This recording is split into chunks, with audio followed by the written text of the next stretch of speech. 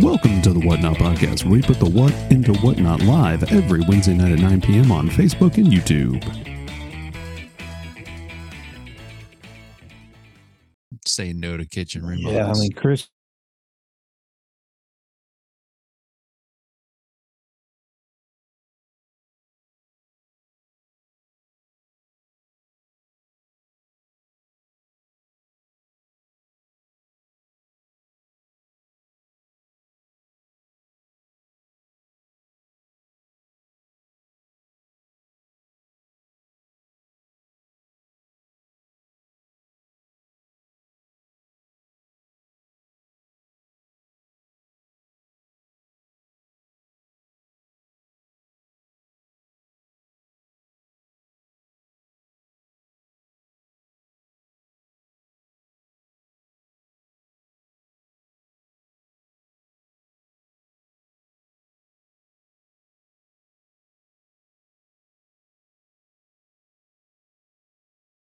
Good evening. It's Wednesday at 9 p.m. I am Mike. This is the Whatnot Podcast, where we put the what into whatnot. I'm Chris, and Mike sounds like he's in a sub. Yeah, I was all of a sudden. It was like, Does it sound a little better? I was figuring it was just my really bad internet connection up here on the mountain, but glad that wasn't it. try that again, Mike. So, how's it now? Any Oh, better? look at that. We have Mike here with Whatnot Podcast, and I'm Chris. And we're with WoodShop Mike. What's your name, WoodShop Mike? Mike. Oh, okay, Mike. Okay, yeah, that makes complete sense. Yeah, absolutely. Good evening, John and Michelle. All right. So, if you don't know WoodShop Mike, you should go check out woodshopmike.com. How long have you been doing the DIY projects, tutorials, and creating plans? I don't remember. I think 2013 is when I got started. And it was just kind of to document what I was doing in my first shop after, being in college. Okay. So is that how you got started? Was right out of college, needed a project? What do you remember starting first that really got your bug for woodworking and DIY? Guitar building, actually. So when I was in high school, I apprenticed with a luthier, and what's cool is I was able to do that as a like a vocational study or something like that. So basically, I got to leave school early and go, do something I wanted to do, and that's what got me into woodworking. Cool. That sounds a lot more fun than English. Indeed. Yeah. And Chris, you had the same experience, right? Good evening, Kyle. Yeah. I my senior year, I got to leave at like 12 or 12:30, something like that, to go work at an apprenticeship program at Royal Hill Furniture. Oh, very cool. Well, it was a way to get out of school and do different things, but I knew that I did not want to go out of school and work in a furniture factory. So I did learn that much from it, for sure. Lessons learned. Yeah. It's a good way to do it for free too. Mm-hmm. Yep. All righty. So, I found, let's see, I'm trying to think when I first met you, Mike. It was probably around the 2012, 13, 14 era at AAW. It was we met at a clean spore in Raleigh, I believe, first. Trend was doing a demo, and it was a wood turning club demo, and then we met again at AAW in Raleigh. That's right. Yeah. It's been a hot minute. It feels like it's been a long time now that I think about it, but yeah. What's great is there was something. Oh, see, I'm going to get it wrong now because I can't remember what it was. But my wife was looking up ideas on YouTube and things like that, and she sent me this one, it was something about the porch, your guys' porch that you redid in conjunction, I think, with Home Depot. Yeah. And it was showing me some of the ideas for the flooring or whatnot. And I'm thinking to myself, and I didn't want to say that I knew exactly who that was because she's always like, yeah, okay, yeah, you know him. But it's like I got a giggle at it because I'm like, absolutely, I'll sit and watch this video for sure. I know this will be a good quality content. I appreciate your view. Thank you. Absolutely. Yeah. And then the chicken coop. Yes. So I noticed that there's been a lot of chicken coops. Is that now becoming like business? I set up my business to have multiple streams of revenue because I want to first and foremost be a content creator. But around content, I do custom woodworking for people generally in the greater Atlanta area, and then I make plans that can be purchased around those projects. So when I first went full time, we were just kind of trying to see what what kind of projects there were, and my wife was looking around on Facebook Marketplace, and there was another blogger actually in the Atlanta area that needed a chicken coop. So her blog is around farming and the lifestyle and all that kind of stuff. So she had basically put out an RFQ on Facebook Marketplace. I got in touch with her, and that's what kicked off all of the chicken coop stuff. I think now I've done 7 or 8 for people, around the country, and I have one more on the books that's supposed to start either end of this week or early next week, and we'll see what happens from there. But I enjoy building them because, like, it's easy to build them more or less, and it's kind of fast. But I'm not super well set up to build them because I get all kinds of funny looks driving down the highway in an F-150 with a 10-foot tall chicken coop that's 14 feet long. And people are just kind of like, what? Especially the last one, because it was painted real nice white, had a galvanized roof, and then stained doors and rubbed brass hardware. It looked like $1 million going down the road, and I could just see the heads turning like, where is that guy going with that thing? And why is he driving an F-150 and not like something much larger? So it's You need to enjoyable. get you a sign when you're going on for deliveries and say just something like, we're flying the coop or something like that. Just Yeah, something fun. yeah. Yeah. So between that and the custom furniture, I stay busy. I'd say, yeah. And with the custom furniture, tables. Yes, tables, case goods like nightstands, so on and so forth. Do some cabinetry but that's only local. I'm not going to ship cabinets. That's for Home Depot to deal with. There you go. No, because I noticed. So with your turning, you've also do the actual legs. Like you turn, or you will copy a leg. If someone says, "Hey, I really like this leg," Yeah. can you recreate it? I've noticed you started doing a lot of that too, duplicating, if you will. Yes. So wood turning is something that I kind of really got into in college, and I love it. But with the CNC that I'm just now finishing setting up in the shop, it has an indexer on it. So I'm really excited about that because now I can turn table legs on the indexer, and I don't know. I kind of hate to not have a reason to use the manual wood lathe, but at the same time, when time is money, it'll be nice to just be able to set that on the machine and go and do something else like sand.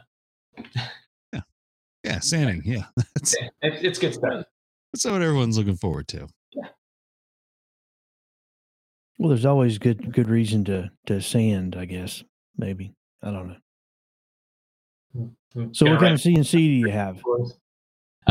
It is a ShopBot PRS Alpha, and it has a 4x8 table, and then the indexers on the back side of that. So it actually takes up a 5 foot by 10 foot footprint, and then it's got a big vacuum pump underneath it. I could not believe it. So we just got the vacuum board, laid out and surfaced and everything today. And we turn on the vacuum, and like you can't feel the vacuum pulling through the table because it's just a solid sheet of 3/4 inch MDF. But if you lay a piece of material on there, you cannot move that piece of material. Like it's pulling that much vacuum through a full sheet of MDF. It's kind of mind blowing. So did you think MDF was originally solid until you saw that? No, no, no. I mean, I knew it was porous, but still, you think about something like that, and it's just amazing that it you know easily pulls that much vacuum through it. Are I you going just to figured it'd seal be your? holes. Yeah. So what? Go ahead, Mike. No, that was it. What were you saying, Chris? I was going to say, are you going to seal the edges of your wasteboard, or just let that be a place to lose some suction? Some people don't. Some people do. Yeah, I do plan on sealing it up, but so there's actually a technician from ShopBot that's out until tomorrow, and he was telling me like you don't really need to seal that up because this pump pulls so much vacuum. It just moves so much air that it's not even necessary. Hmm. I mean, the thing is gigantic. The pump and motor together weigh 800 pounds, so it's huge. That's And substantial. yeah, it has a 10 horse motor. The motor for the vacuum pump is bigger than the motor for the CNC. Just kind of silly. It's like a golf ball through a water hose.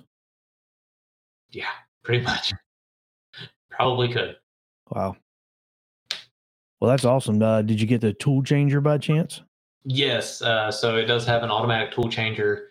It'll hold 9 tools. And just got that kind of up and running.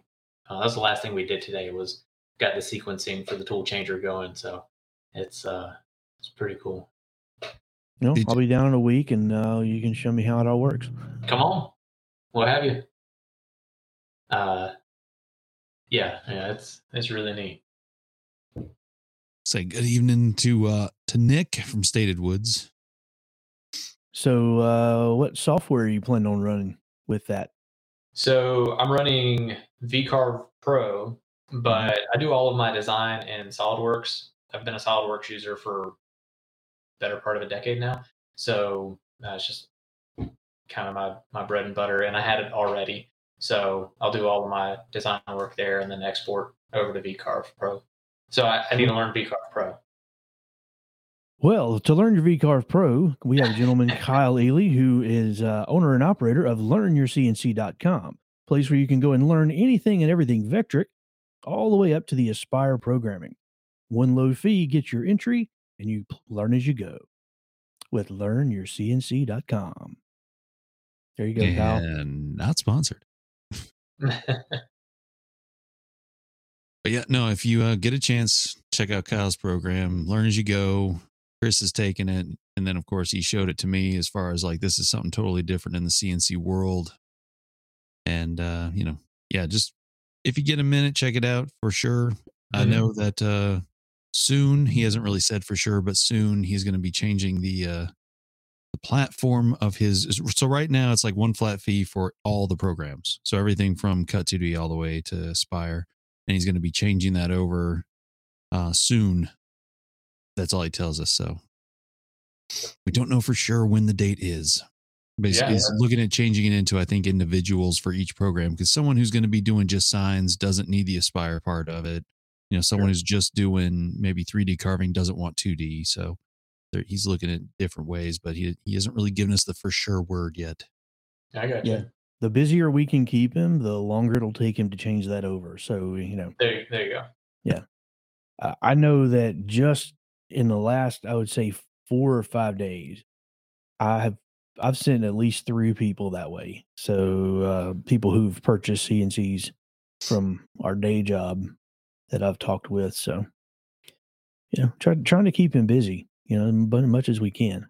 Especially since he went part-time at the day job and then he totally quit. So, there you go. Hear it here first. January 1st is the target date. Literally hear it here first. Yeah.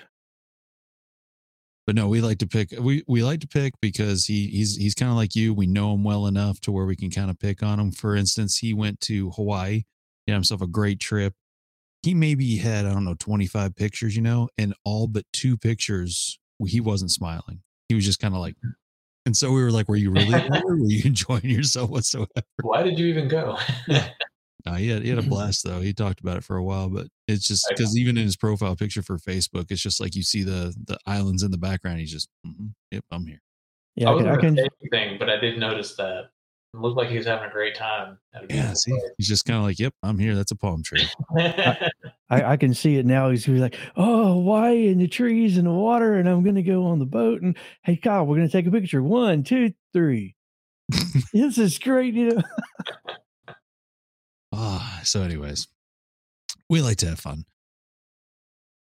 So, Chris, I have to ask the question, did you steal Chris Miller's shirt from Amanda? How'd you get that? It doesn't say Miller. I know a guy who knows a guy who knows a guy. So you know 3 people? I know 4, but I don't know the other guy has nothing to do with this. Gotcha. So, yeah. So yeah. Well, I know you know 2. That's us. Yeah. So, yeah, go ahead. Go for it. No. Oh, well, I was going to ask about the guitars. Like you said, you're originally into guitars. Yes. I'm seeing I'm assuming by the keys, you've got a bass behind you, and you've got it's an 8-string. It is an 8-string. Okay. 8-string nylon. I cannot play it. So yeah, I got into guitar building because I wanted a better guitar when I was younger, but I couldn't afford one. It's like, oh, hey, it would be really cool to just learn how to build guitars. So I did, and then I stopped playing guitar because I enjoyed woodworking more. It kind of seems like it might have defeated the purpose of learning how to build guitars, but I mean, I'm not going to question it. Well, yeah, but now that you have a CNC, you can kind of make your own style and then make it repeatable. Yeah. So aside from a Telecaster and a Dreadnought acoustic, where did Mike go? You just run away? I think you offended him and he left. I don't know. All right. Wow. He gets offended easy. Oh, there he is. Oh, there he is. He came back. Was I boring you? No, the audio just cuts out every once in a while, and it drives me insane because you're sitting there talking, and I'm like, I can't. So I just have to refresh, and then it's fine. Excellent. So aside from a Telecaster that I made and a Dreadnought that's modeled after a Martin, all the guitars that I've made are my own original design. So, and I've made them all with, templates and a hand router or just completely by hand. So it's fun and still repeatable, but I'm definitely looking forward to speeding up that process and, just being able to be a little bit more creative with the designs. Because having a CNC in the shop, especially for something, guitars and such, it kind of makes it like another employee. Yes. Because it can be doing its thing over there and you're doing something else, almost like the indexer on the lathe. Exactly. Which is CNC, but yeah. So that'll be nice. Yeah. No, I'm really excited about it, and I have 2 guitars in the queue. One I'll be starting in November, and then another one I'll be starting in February or March. So very nice. Yeah, I guess you're going to plan on making good use of that new machine, huh? I better. Well, you got a good one, that's for sure. Yeah. That's a beast of a machine. Indeed. Yeah. I think I've spent probably about a week getting it set up at this point. So definitely ready to start making some chips other than just MDF dust flying everywhere, actual project chips. So what kind of dust collector do you have hooked up to that beast? I have a $150 Harbor Freight 660 CFM little dust collector sitting under it. We filled it up in about 20 minutes. I was going to say, do you think that's going to last? Well, yeah, I mean, eventually I'll pipe probably from the main dust collector over to the CNC, but for now, just that one fits under the table nice and easy. Mm-hmm. So I don't know how long I'll rely on that. So we'll see. Do you have a separator on your main dust collector? I don't have a cyclone on the main dust collector. It's just a bag. I previously had a cyclone separator and then sold it. Because the one that I have right now is the Rockler wall mount. Oh, sorry, I wasn't allowed to say that word. It's You're allowed to say that word. the wall mount dust collector that's like 1500 CFM or something like that, and it does a good job. Pretty happy with it, but I don't know if I'll plumb it to go to the CNC or not because it's kind of opposite ends of the shop. Right. Yeah, I had that sort of issue when I first got into the CNC side. It was like, man alive, I got to find something to pull these chips away. Yeah, And the best purchase that I made was the Super Dust Deputy from Oneida. yeah, And that sat right on top of a tub. And I will tell you, I was emptying my trash can because I had one of those cheap old plastic separators. I was emptying my trash can probably, well, if not probably every other week. hmm And I was having to shake out the bag and empty out the clear bag that was catching all the fine dust. I don't know, at least maybe once a month, maybe once every 6 weeks. hmm When I was switched over to that Super Dust Deputy, and all it was just that plastic funnel thing that went over the sure, tub, I went almost a year without ever changing the plastic bag because it was not only collecting the chips, it was collecting a huge amount of the fine dust as well. yeah, great, And that was so worth the money for that as a, you know, substitute for a true cyclone machine with a lot of CFMs. yeah, So I'm 100% advocate for the Super Dust Deputy system. That thing is fantastic. If you were ever looking, and because you're getting into CNC, sure, and I know you run planers and joiners, that right, does a great job of separating that out to limit how much you actually have to change your bag. And it seemed like it was improved the CFMs because my bag wasn't so clogged all the time. yeah. I will say, have you heard of the mullet dust collector, the little cyclone that goes onto a shop vac? Mm-mm. So it's they're pretty new. You can find them on Instagram. Um, but it has the cyclone built into a separate canister and it hooks up to the to your shop vac. But I swear that thing improved the airflow of my shop vac. Mm-hmm. um, I've only had it hooked up for a couple of days and it's really done a good job. So might check that out for shop vac if you want. So what kind of dust collector do you have your Oneida hooked up to? Well, I don't have the Oneida or my old dust collector anymore. I had it hooked up to a 1100 CFM Rikon at the time that I had completely removed from its housing, and I Mhm. was just using the squirrel cage. Yeah, okay. So the squirrel cage literally sat on top of the dust deputy, Yeah. fed it up and then over and into the bag. Yeah. Okay. I had a similar setup with my old Cyclone. I mean, it was an off brand. I can't even remember what it was, but it sounds like it was a pretty similar arrangement. And now I own a Rikon Cyclone that nobody else in the United States has. Yeah, Ziegler I've heard knew I about was that. gonna go there. Yeah. I was wondering why you were rolling your eyes, Mike. I was wondering. Well, so when we first started the podcast, he had, I think it was like the 5th episode or something, he had it, and he goes to start turning the crank on it.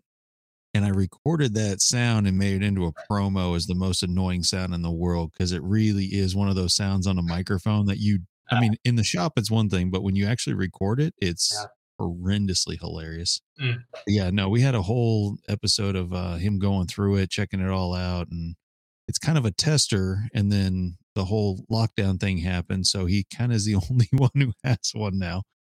Yeah. Yeah, But it is pretty awesome, I have yeah. to say. and I wish they'd hurry up and get some in. I need to order some replacement tub bags because I kind of ripped mine today, emptying it out. That's okay. So anyway, yeah, it's like I don't know 2200 CFM or something crazy. Nice. It's yeah, it is. It's very. You can yeah, you can see it in the background right next to that dust hose Yeah, over I his can. shoulder. You can kind of get a glimpse of it, but I mean, he's running the entire shop off that thing easily. Yeah, So it's pretty impressive. 8-inch pipe for about the first 10 feet, and then everything goes to 6 from there. Oh, it's Yeah, excellent.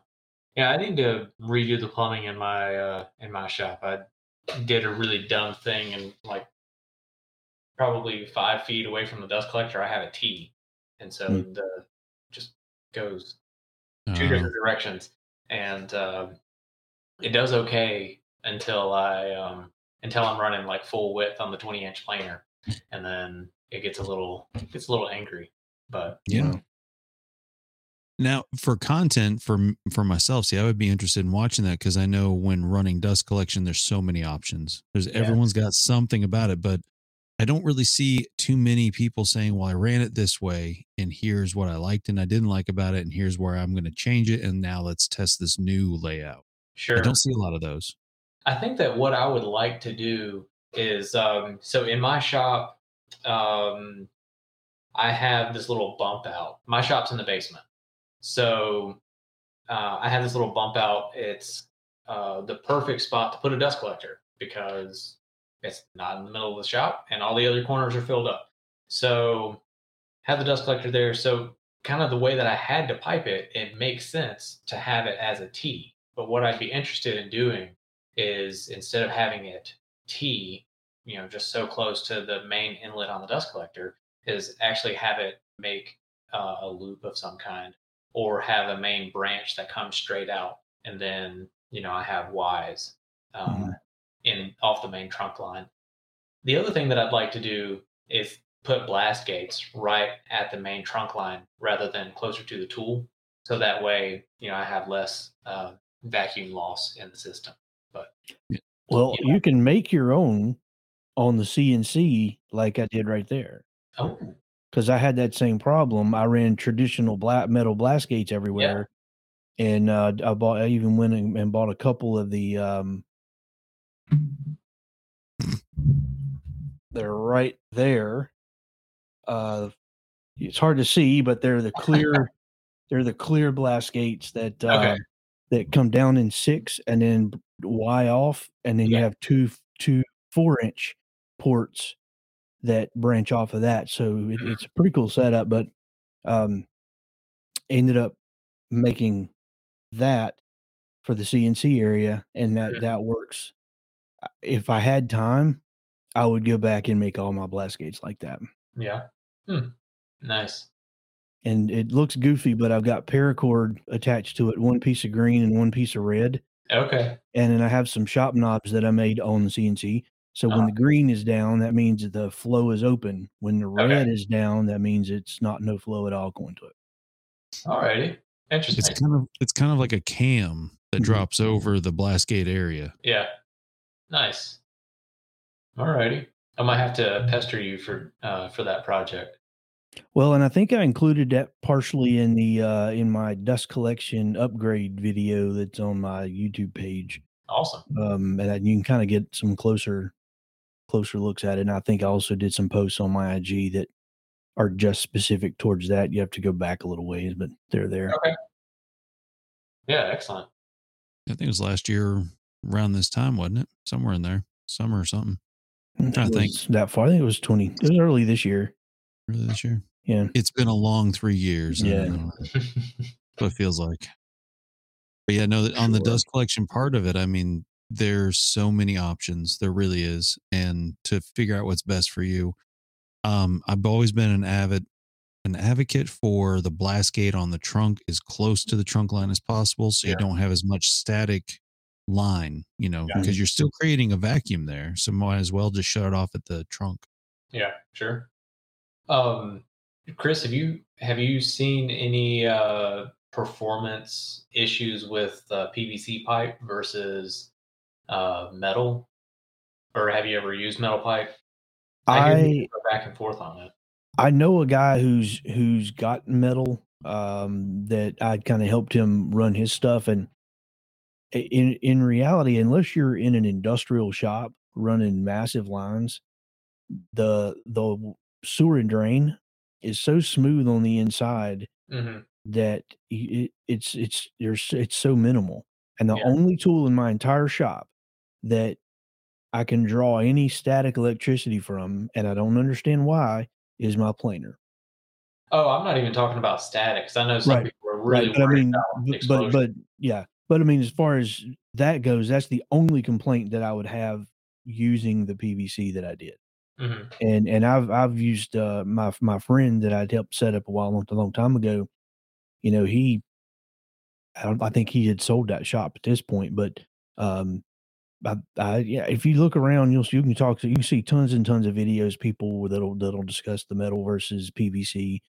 And with the cost of metal right now, there's no way that's justifiable to Sure. the normal home shop kind of guy. Sure. So I used the HVAC snap together ducting, you know what I'm talking about? And you know, as far as I know, it's been just fine. The only qualm that I have, though, or the only issue that I run into is if, especially with the planer, and especially before I got a helical head for it. But if I was planing something like maple, the screws that I had to use to connect those pieces together would sometimes start to cause a bird's nest because, you know, like one chip will get caught on a screw and then, you know, just kind of snowballs from there. But Now, I will say this, if you upgrade your dust collection to something that's got more power, you may wanna consider not using the metal that ducting pipe. It's such a yeah, thin gauge that if you close off all of your blast gates by accident, which happens to everybody, it can go. you know, I've heard people say that, but I've never seen any flexing with the 2 or 3 different dust collectors I've had over the years with this piping. But yeah, it's definitely something that's kind of been in the back of my head after I heard it the first time.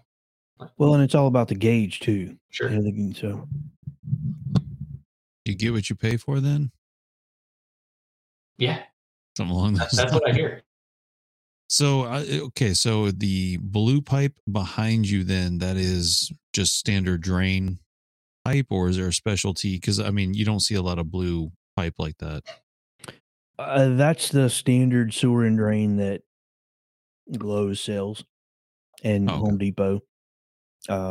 It's thinner walled, so you get actually more opening inside the pipe, and it's much cheaper than regular PVC. This white piece of 8-inch over here, good gravy! If that was insane, I could only afford one section. But the sewer and drain, it actually was probably almost third less for a 10-foot stick Mhm. than standard Schedule 40. Yeah. Now, is there a pressure rating on that? Since it's just a drain, sewer and drain line, it's typically not under pressure. Well, it's not like, it's not there is, but dust collection doesn't put it under pressure like water does. Mhm.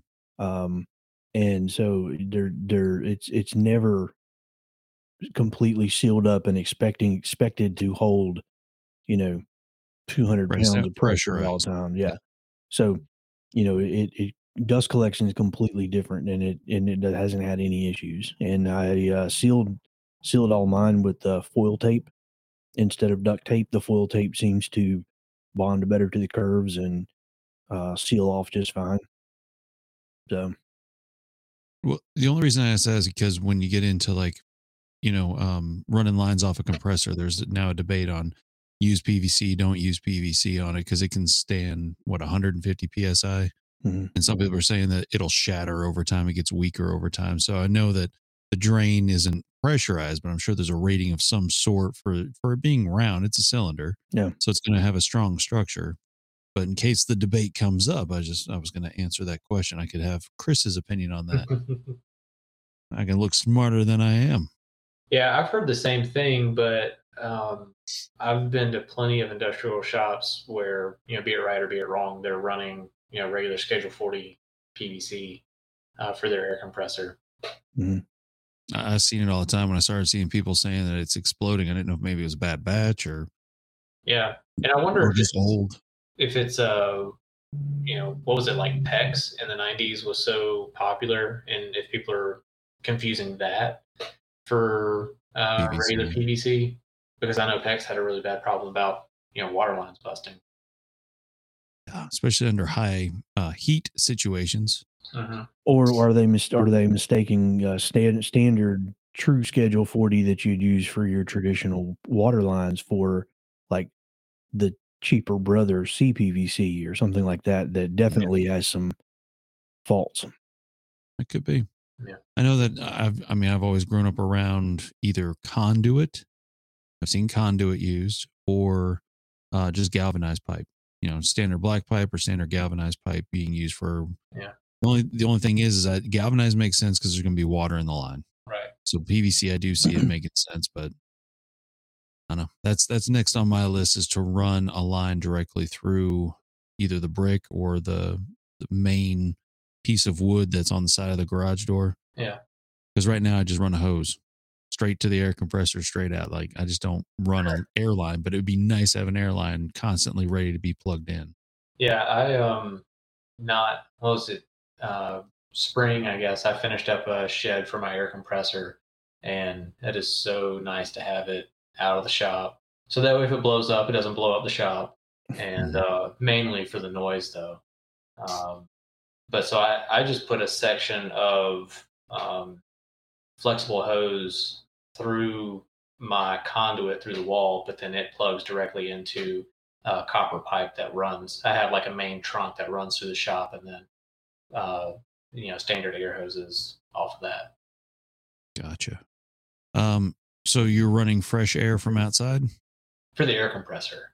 The dust collector's inside, but the air compressor's outside. And then it has a drain. It has an auto drain when I forget to turn it off. So it cycles every 40 minutes. That's the longest that I can have it cycle between automatically draining. And so we'll be going for a walk. And if I forget to turn it off, we'll be like around the corner of the house and just all of a sudden. And either my wife or my daughter will jump and I just start laughing. Great. Yeah, try it. So mine's in the basement, and try forgetting to leave it on at 3:00 in the morning. You only do that once. No, that happens too. That happens too. More than once, because I just don't think about it. Yep. It's a big oopsie on that one, but yeah, it is. It's one of those things where as soon as it comes on, you're like, oh, well, if you wait 2 minutes, it'll go away. No worries. Yeah, and it shouldn't come back on again until in the morning. I'll just go out there and cut it off before I go to work. Yeah, there you go. Yeah, except for me, it's kind of like, oh, I'm here. I need the air compressor on. One of the benefits of working from home. Yeah. Boy, one of the downsides is that you can always work. That is true. Yeah. Yeah, it's hard to lay out when you're your own boss and you work from home. Yeah. So what would be your favorite project of all time? You should have given me a warning. Nah, it's too much fun to do it like this and make you think. Well, we could talk about the shirt if you want. The shirt? Yeah, the shirt that you're wearing. I love my Carhartt shirt. So he changed it back real quick, didn't he? Yeah. Well done. I was just trying to give you something to, No, we're not talking about that project. Okay, what's your worst project? Project you've hated the most? Would that be an easier one to identify? I don't know. I love all my projects. We are not here to throw softballs at you, Mike. This is a hard hitting news agency. Yeah, we only ask the good ones. Well, I guess. So I don't know. It's hard to say. Favorite project, we'll answer that one. I really like my desk that I made. So like I love building guitars, I love building, general furniture. But I think I really like my desk that I built. because it was a design that I had full um, full control over. So it was kind of all of the style that I wanted. So I like a little bit more modern furniture, but I really like vintage stuff as well. So the desk is a ambrosia maple top, and then it has a kind of like an airspace, if you will, between the underside of the tabletop and the top of the cabinets on the left and right side. So it stands off with a couple of steel tubes that I painted oil rub bronze, or like brass oil rub bronze. I'm bad with colors. Um, so then the cabinets on the left and right are painted, and I was trying to make them look like they were vintage steel, and I mean the color came off just about perfect. Nice. Lots of people have asked, like, is that metal? No, it's not actually. It's wood. You can't stick magnets to it. It's crazy. Uh, but yeah, I think probably my favorite project. Cool. You should have mounted plates on the inside of it so that you could stick magnets to it. Yeah, well, hindsight. Then really fool them. Yeah, it's true. Oh, there. Yeah, okay, I have seen this before. So, what did you use to have the stands between the cabinet and the slab top? Some sections of steel tube. And so the way that I fastened it was I actually ran screws through the inside of those tubes into the underside of the tabletop. Hmm. Let's show Are it you real gonna, quick. I was going to ask, are you going to show us, or are you just going to keep looking at it all by yourself? Yeah, Yeah, Mike's so just over there like, ooh, yeah. oh yeah. So tell me about these monitor speakers you got. No, Those were bought on Amazon. disc.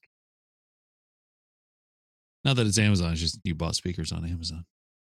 Let's see. All right. I was worried I wasn't allowed to say the A word. Oh, you can say. Hey, Well, it there's depends no. on which A word, but we try to keep it clean Well, around here. we try to keep this a family show there, Mike. Yeah. I mean, Amazon can be offensive. Yeah, that's it. That's the one. Hey, are those, is that base metal? No, actually, you'd be surprised. It looks like it would be base or metal, but it's actually wood. All So right, and the polls, they look like the old card readers on the Dewey Decimal System at the library.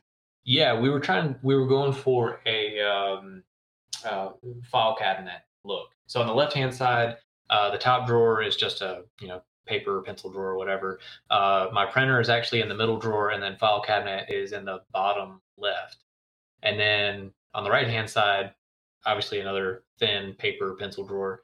And then my CPU, my drawing tablet, my all computer stuff is in the bottom right. And your cord management is flawless. Yes. Yeah, indeed. Yeah, so that all routes behind the gosh, I make furniture, but I don't actually know what that middle piece is called. I cannot remember. Stretcher, apron. Stretcher works. Yeah, I don't even know. Yeah, okay. That there piece in the middle in the back, all of the cords are routed behind there. The power supply or the power strip is back there. So yeah, it's all nice and tidy. I can't say that the desk is currently as tidy as it is in that picture, but it always is the first day. Yeah, it was clean for a minute, and then I started using it. That's how it goes. It's fun. Yeah, I believe the technical term for that is the cord Heidi cabinet connector thingy. that works. I mean, I didn't know the technical term. You came up with one, so that works. We'll go with it. I like it. Cord Heidi. Yeah. So you can buy those now on Amazon or shop WoodShopMike.com for your cord Heidi panel stretcher thingy for your desk. Or you can get the plans for free over on Craig's website. Make it yourself. There you go. Yeah. Nope, I really like. Oh, I could have done that. Well, there's more pictures on there. So visit woodshopmike.com by all means, because there's actually quite a few pictures on this thing. Yeah. Let's see. There it is. You can also check out Mike and on Instagram, Woodshop Mike. Make sure you follow. Stay tuned. You have a really good stories. Probably one of my favorites that I like to watch. Oh, thanks. I just rambled, but You ramble, but it's not annoying ramble. Like there's some that just ramble and you're kind of like, yeah, fast forward, fast forward. Like yours are you genuinely like, here's what I'm doing today. Here's what I ran into, blah, blah, blah. Like I wish I could do those. I'm like, here's what I'm doing. Here's oh what my I'm god, working on. yeah, I don't want to sit and talk to people about it. And at the same time, I probably should because I get more questions on not stating what I'm doing. yeah. In today's story, Mike Ziegler sprays a cabinet. Just today. Yeah. In was tomorrow's different. Today was story, Mike worse. Ziegler sprays another cabinet. No, Mike sprays white. Tomorrow, Mike sprays white. The next day, Mike scrapes parts of the white off. You've got it down to a science. You know how I work. Yeah, man. I still don't have quite the same gun speed though. You know, I try, but I can't get it down. He's the fastest draw in the East. I'll tell you right there.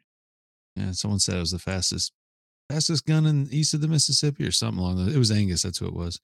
But today with the new V8, I had to slow it down because I don't have it dialed in yet. I will say that their regulator that they have is crucial. Yeah. Because I thought, usually I just do it by sound and I do it by feel and then I spray it on there and I'm seeing it. But when I went back to the other one, the MPX30, it has the regulator on it. I realized I had way too much air pressure on the other one. Like I thought I had dialed down, but no, it requires so little air pressure to get much more atomization out of it. So I was actually wasting product on testing this one. So now I got to get a regulator. But well worth it. I'm telling you, I don't even know how to describe just how much nicer it is. Yeah. It really is worth the money. Yeah. Of course, go ahead. Have you used the Apollo guns or turbine? Nope. I haven't done I'm more of a traditional compressor. One of the first times in probably 10 years or so, maybe longer, was using Chris's for the extravaganza, the Fuji. I had not sprayed with a turbine, but I mean, it feels the same. It really does. They're nice. I know you're more of an Apollo guy for sure. Yeah, I mean that's kind of what I settled into. I used the same kit that you recommended to me years ago for a long time. And, that Husky? Yeah, just the Husky kit, shooting out of the air compressor, and I mean that does a great job. But I like the turbine because like when we were refinishing the cabinets in our laundry room, just take it all upstairs. I don't have to run an air hose, through the house and then some to be able to spray some cabinets. And there's way less overspray with the turbine than I ever got with the air compressor. So no, I have to say I noticed that there was a lot less in the air when spraying that General Finishes milk paint. Yeah, there was a lot less in the air. It was much easier to control. Yeah, that's what I use. I kind of hate the extra time that it takes versus shooting a solvent based finish, but the finish when it's all done is beautiful. And I always shoot General Finishes milk paint and then the high performance top coat over top of that. And man, it gives such a good silky smooth finish. And then the other thing I like about doing that process where you have the color coat underneath a clear coat is it's easier to touch up if you scratch it. Yeah, sure. Because I've seen a lot of people that spray, the top coat is the color coat, but if you scratch it, then you've got to try to blend that back in. That's not as easy. Yeah. Well, here I was complaining and thinking I wanted to switch to, color and top coat in one, and you just gave me a reason to not. So well, if you're doing installs, don't do it. Yeah, because everything possible that could go wrong during an install will go wrong during an install eventually. And if you're trying to touch it up, it's a lot harder to mask it and try to pretend it's not there. Like everyone will see it because it just stands out. But if it's clear coat, easy scuff, a little bit of, either like, what is it? My mind goes blank now. Mohawk has that perfect blend, or they have a water based that blends, and you can't tell it was there if there was a scratch. And it doesn't even have to be the same water based product, which is why I like it. Oh, no kidding. Yeah, it doesn't have to be the same compatibility or anything, because usually what they're basing it on is that you've sprayed it within the last 30 days. Okay. So if it's anything past that, you might want to do the perfect blend only. But if it's within 30 days of spraying your clear coat, then you can do their water-based blender. I think they call it waterborne. They call it waterborne. Sorry. But that way you're good to go. Scratches, whatever you have on there. The paint's still good. It's still a good color. And you're just fixing only the scratch, which is on the top coat. Nice. Painting one seems like a great idea, but I'll tell you now, it's just not worth it. It's not worth it if you're doing installs, or if you're trying to deliver the piece or something where it's not going to be at your house. Yeah. That makes sense. Alrighty. So like 95% of my stuff. Yep. Good to Because know. I see more people that spray all in one, and then they don't show you, but they will call and ask, or just message me or something saying, hey, this happened. What can I do to fix it? And it's kind of like, at this point, you got to get yourself one of those touch-up markers you fill up yourself. Go fill it up with what you put on there, and that's as close as you're going to get. It's not going to be good. Yeah, I had, you were talking about everything that can go wrong, will go wrong. I was building a corner cabinet for a client, and they wanted, first, they wanted hickory stained to be close to their existing cabinets. And we were doing pre-finish plywood for the inside and everything, which I love pre-finish on one hand, and then I hate it on the other hand, because I'm terrified that I'm going to scratch it while I'm, cutting on the table saw or assembling the cabinet or whatever. And then, you have this gigantic gouge, and what do? Anyways, so they changed their mind. They wanted the cabinet to be all black. So I got to enjoy making raised panel doors out of hickory just to paint them black, and then painted the inside of the pre-finished cabinet black. And so I scuff sanded the pre-finish and everything. And when I got on site, I peeled a piece of blue painter's tape off, because I was marking where my mounting screws needed to go. And I was right at a corner, and it peeled some of that paint off. I was just like, because it's black, and then it's like super blonde maple. And I mean, thank God I had brought some touch-up paint with me. And I tried touching it up, and eventually, like, I really hate to admit this, but I just kind of like had to glob it on there because it kept, smearing. Because even though I had scuffed the pre-finish, the I think just since it was water-based finish, maybe it didn't want to grab quite as well. I don't know what the issue was, but I eventually got it so it looked good, and it was in a corner inside the cabinet, so you couldn't just, it wasn't a total eyesore. But man, that whole job was kind of a nightmare. So maybe that's the nightmare one that Chris was asking. I didn't really want to go there, because I'm thankful for all the projects, but maybe instead of a little bit. Maybe instead of it's a nightmare due to the install, due to that problem, I can tell you there's three things to consider. One is that, and it's not sponsored at all, but Klingspor has a yellow tape called the 777. It's the only tape I found that even on an so what I do is I'll sand and I'll stain the tops of a table. Then, and this was within the same day, I'll, do the sealer, I'll do the top coat, give it like maybe 2 hours, and then I'll put this yellow tape all the way around, flip the table upside down, and then completely do the rest of it white. It doesn't pull the finish with that yellow tape. There's no transfer, so the glue doesn't leave on the surface, as well as it doesn't pull the finish. What is it, Chris? I mean, I remember you introduced it to me a long time ago. It's automotive tape, right? Yeah, it's something they work. The Klingspor automotive team worked closely with the manufacturer to create this crazy unique product. They wanted to basically take 3M and kick their butt with it, because 3M's gold tape was kind of everybody's go-to. and this beat it in every way. Nice. Yeah, they in the testing they put it on glass, metal, plastic, paint, fiberglass, and other things that pretty much anything and everything that would be on a car. They left it outside. It was a car the guy drove around town in. I mean, it was kind of funny because when he pulled in, it was the car he drove there in. There was yellow tape stuck everywhere. It was in sort of in the middle of winter, so it went through a 50-degree day.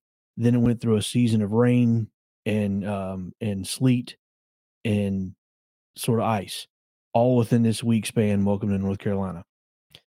And when he pulled in, part of the video testing was he was peeling every bit of that off, and it had been on there like 7 days, and there was zero residue transfer, and it was zero issues with anything that got peeled away during the testing.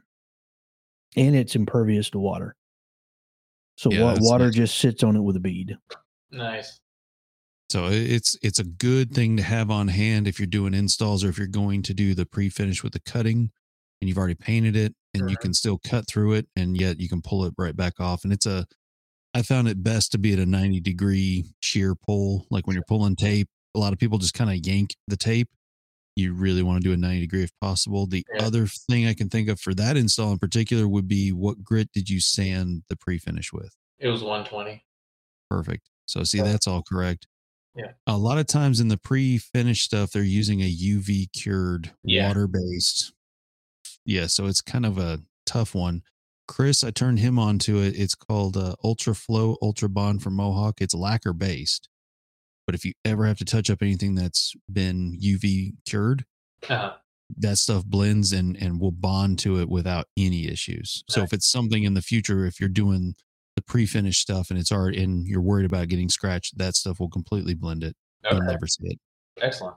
It's good to know. I knew if I had a trouble, you're just a phone call away. Yeah, anytime, man. You know that. But yeah, no, it's one of those where you find out from word of mouth, really. And then people say, yeah, I tried this stuff. And then you try it and it's like, wow. So I do all of my pulls now are done with that Ultra Flow because it is the nicest overall sheen of flat. It looks so good. And out of an aerosol can, I can't beat it. There's nothing else I found better. And then Chris got turned on to it with all of his 3D stuff before he got his Fuji. And so now he understands the power of a good aerosol can versus a box store, if you will. Yeah. Yeah, I just sprayed all of my daughter's pieces with it, the little date month things that I just posted. Oh, okay. That's what I sprayed that with. Because you had that going in the shop at the same time you had a bunch of other stuff going, right? Because when you panned over to it in your story, it was still wet. Yeah. So yeah, it's good stuff. So and 100% not sponsored, just stuff we use. Here to help you out, Mike, anytime. I appreciate that. Well, see, any closing statements for you this evening? What did you think of the show so far? Yeah, no, I mean, it's good hanging out, chatting. Always good talking shop. Exactly. And that's what we're trying to make it, is just something where it's just a conversation. We're just, whatever comes up, comes up. Yeah. We didn't have any good questions tonight, which is surprising. I'm wondering if they're either asleep or, they're just enthralled by the across the board conversation. That's all it is. Yeah. I'm just waiting for the booger comment on Twitch. There's always a booger comment. So if you ever do Twitch, Mike, just so you know up front, there's always going to be someone who's asking you the booger question. All right. Yeah. And I'm just surprised I didn't get any questions about the gash on my forehead. You have a gash on your forehead? Yeah. I don't know. Maybe you can't see it, but like right here. Okay. I was bolting the baseboard or the base layer for my CNC to the cross members. I'm laying up underneath the CNC and I have a trigger clamp above me. I had to move it because it was covering a hole. You see where this is going? And released it. And like the Bessie trigger clamps, I love them because they move so smoothly, especially when they're headed towards your forehead. And I mean, it was one of their heavy duty trigger clamps too, and those move much more freely. I released it and it just clocked me right between the eyes. And I guess the best part is I got it on video, because I'm doing a video on putting CNC together, and you see me just like get smacked and then just kind of lay lay there for a second. But I didn't realize it had broken the skin. So then I sit up in the video and you just see like blood kind of pooled on my forehead. Sounds like bonus content for the end of the video. Yeah, exactly. So that happened yesterday. I came upstairs and my daughter's like, "Oh, Daddy, what happened to your head?" But it's healing up pretty quick. So the face and the hands are always the fastest to heal. Thank you very much, Kyle. So I have to have that question of what was your first thought when it hit you in the head? Just, dang it, I should have moved my head. Yeah. I always think of whenever I do something, I'm like, I won't get donk and it hits you in the head. It's almost like, yep, you just pulled that one off. Like, good job. Yeah. Buddy. Yeah. Yeah. I wonder if I should move this. Nah, it'll be okay. Yeah. Yeah, there you go. Well, it's well enough secured. We're good. I mean, it's kind of funny because I was looking in the mirror and I mean, like, it is just dead center right between my eyes. I was like, well, I was looking right at the thing. I had a really good line of sight on that. Well, no, I mean, really, in video wise, you really can't tell there's anything there. All right. Well, yeah. So even better. So whatever content you got coming up, don't worry about it. I don't know. This camera is a little bit more hazy than my cell phone. So, but good to know. Yeah, they call that the fingerprint effect. Oh, maybe that's what it is. I did smear my hand all over the lens before I put it up. We have a great makeup team here to really help hide any blemishes. That's right. You know. Yeah, I mean, y'all's complexion looks stunning. Yeah, we go with left thumb. That's usually the right on the. Yeah. That's one thing about the Note 9 that I love and I hate at the same time is the fingerprint opener is right below the camera. So there's a lot of times where I'll go to post a story or something and forget to clean it. Like I just, I'm in the moment there and I'm like, oh, that looks great. Yeah. Like you can't see anything that I'm doing, especially whenever the sun's involved. Mm-hmm. My last camera or my last phone, somehow the main lens got a crack like right in the middle of it. And it never caused any trouble with the images unless it was dusk and there was like a light in the distance, and then it would just like refract light all through the lens. But crazy. The majority of the time, you couldn't even tell that it had a cracked lens. It was really weird. That is really weird. I wonder if it's just the lighting. It had to open up the lens more or something. I don't know. No. Wow. So, okay, here's a question for you. Since you're content creator, videoing, what is your go-to camera? So for YouTube, my main camera is a Panasonic GH5, and I use a zoom lens on it. It's a Olympus. I think it has a 1.3 aperture, and it's something like 14 to 25 millimeter. But it's a really good lens for just about anything that I have to do. So get good close-ups without having the camera right in the way, and pretty good wide angle to capture a 4x8 work area without much issue. I think it was you did the cabinets or something downstairs a while back. And I remember that how you were filming it, you could get every bit, and they were not small cabinets. Like they were what, 12 feet? Are you talking about the built-ins? Yeah. Did I do some 12-foot cabinets? I don't remember. They looked like they were 12 feet anyways. I mean, you had a lot of cabinet. Yeah. Yeah. So that was that camera. I was still using that one then. And then I got a little GoPro a while back. The Hero 9, I think, is right now. It's basically just a desk ornament. Yeah, it's the 9. But it does pretty well. And I usually only use that when I'm wanting to get a different angle for time lapse. So it's nice to have just that secondary camera and something that I can send through the planer to get a cool shot and not worry too much about if it gets crunched. But That's true. Now you have to check out Chris's stuff because he puts it. Well, do you do the action camera now, or are you just still doing the cell phone and the dust shoot?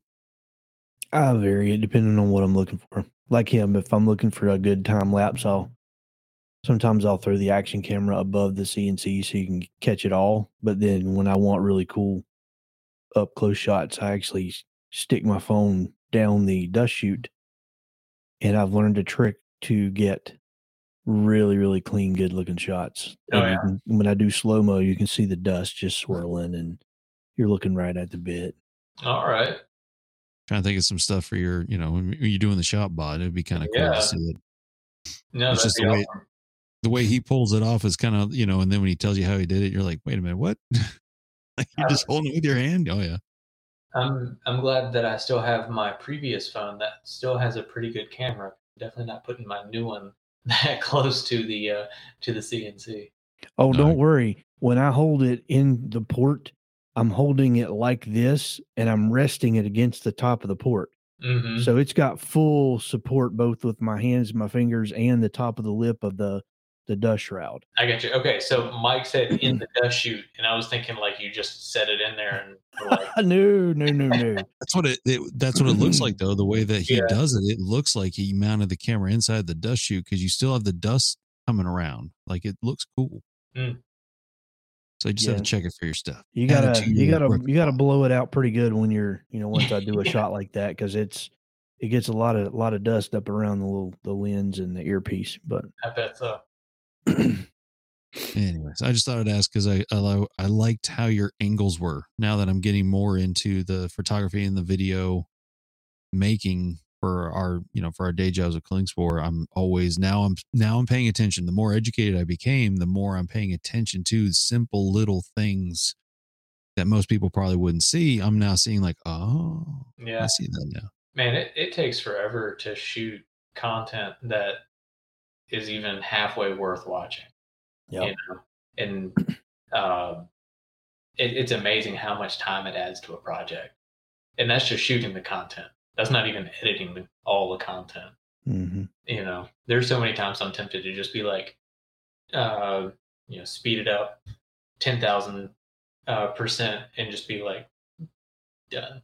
But that won't serve anyone or teach anyone very well. So no, I'm finding out that it's one of those where you have to now plan on the content to be added to the project.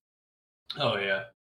It's not going to be something you can just throw in there while you're doing it. It has to be added to the whole angle, and everything has to be added to that mix. Yeah. And scheduling wise, that's something that I still work on. Like I feel like I keep adding more and more time to my schedule for like pushing out projects. So, okay, I can start your project, Mr. or Mrs. Client, at this, time. And then I'm like, I'm still a week behind. What's going on? It's just, it takes so much time. Mm-hmm. And I even outsource half of the video editing now. So it's nothing wrong with that. Oh no, it's just I love being able to outsource some of the work.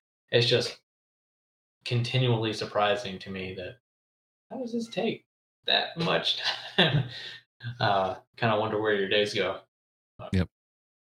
And that's why a lot of folks buy multiple cameras and then they just keep going. But like in my case, I stopped trying to set up special lighting because that really takes up so much space and time, and then it's a safety hazard. And I said, you know what? I just installed LEDs in my whole shop, and that makes at least I'm getting decent shots most of the time.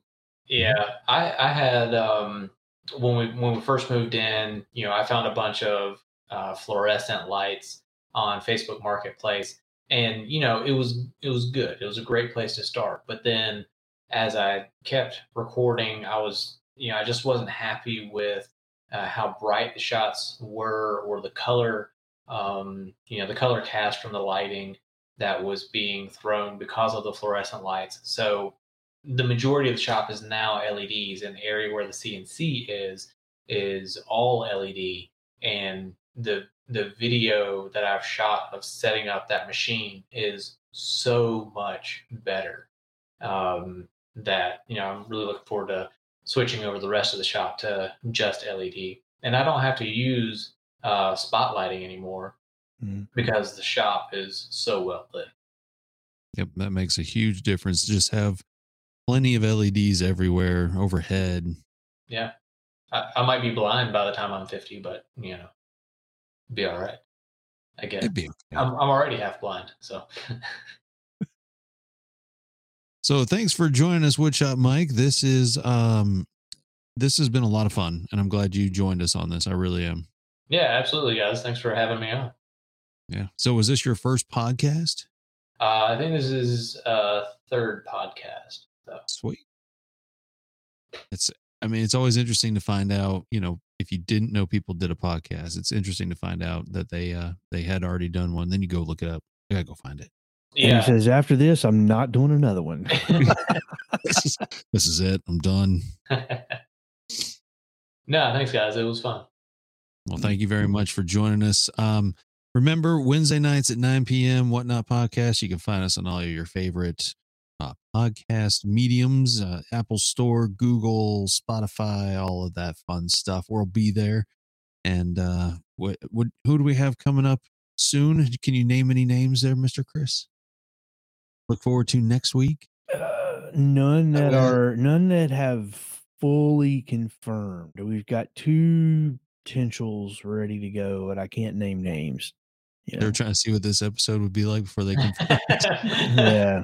Well, let's hope they don't. Let's hope they don't use this one as a guide. But but no, congratulations on everything you're doing, and just you keep getting better.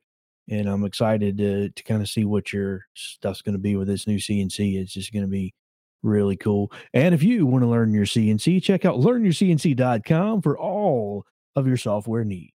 Learnyourcnc.com. I was ready on that one. Nice job. That's a perfect segue. I have to say that was Chris is getting better at these commercial things for sure. He's getting that radio voice down pat. Well, he only paid us for a 15-second that time, so I had to make it shorter. Oh, well, here, that was only 14 seconds. So there we go. I just make sure I get that full 15 in there for him. Get that check in the mail for us. But Mike, thank you very much for joining us. Again, if you want to do this in the future for number 4 on your podcast, let us know after you get the CNC going. For episode 23, was that? Yeah, episode 23, exactly. If you're not busy next week, no, but when you get it up and you start messing around with it some, going down that road or whatever, just let us know. It'd be great to have you on with a panel of other CNC owners. And honestly, I would love to have you back on when you do your project that you can't talk about later. Yeah. No, come back when you can talk about it and then say, hey, remember that night? This is what happened. Yeah, no, sounds great. I'm looking forward to it because I know whenever you do a partnership with something, you always put in the full amount of effort to it. You don't ever kind of skimp on any part of it. Which is why we followed your video for doing the porch. Oh, literally for the flooring and stuff. Yeah, no, that's been a popular one. Well, thank you very much for watching the Whatnot Podcast. I am Mike Z. I'm Chris, and this guy here is Mike. There you go. Y'all have a great night, everybody. We'll see you. Take it easy. This weatherman's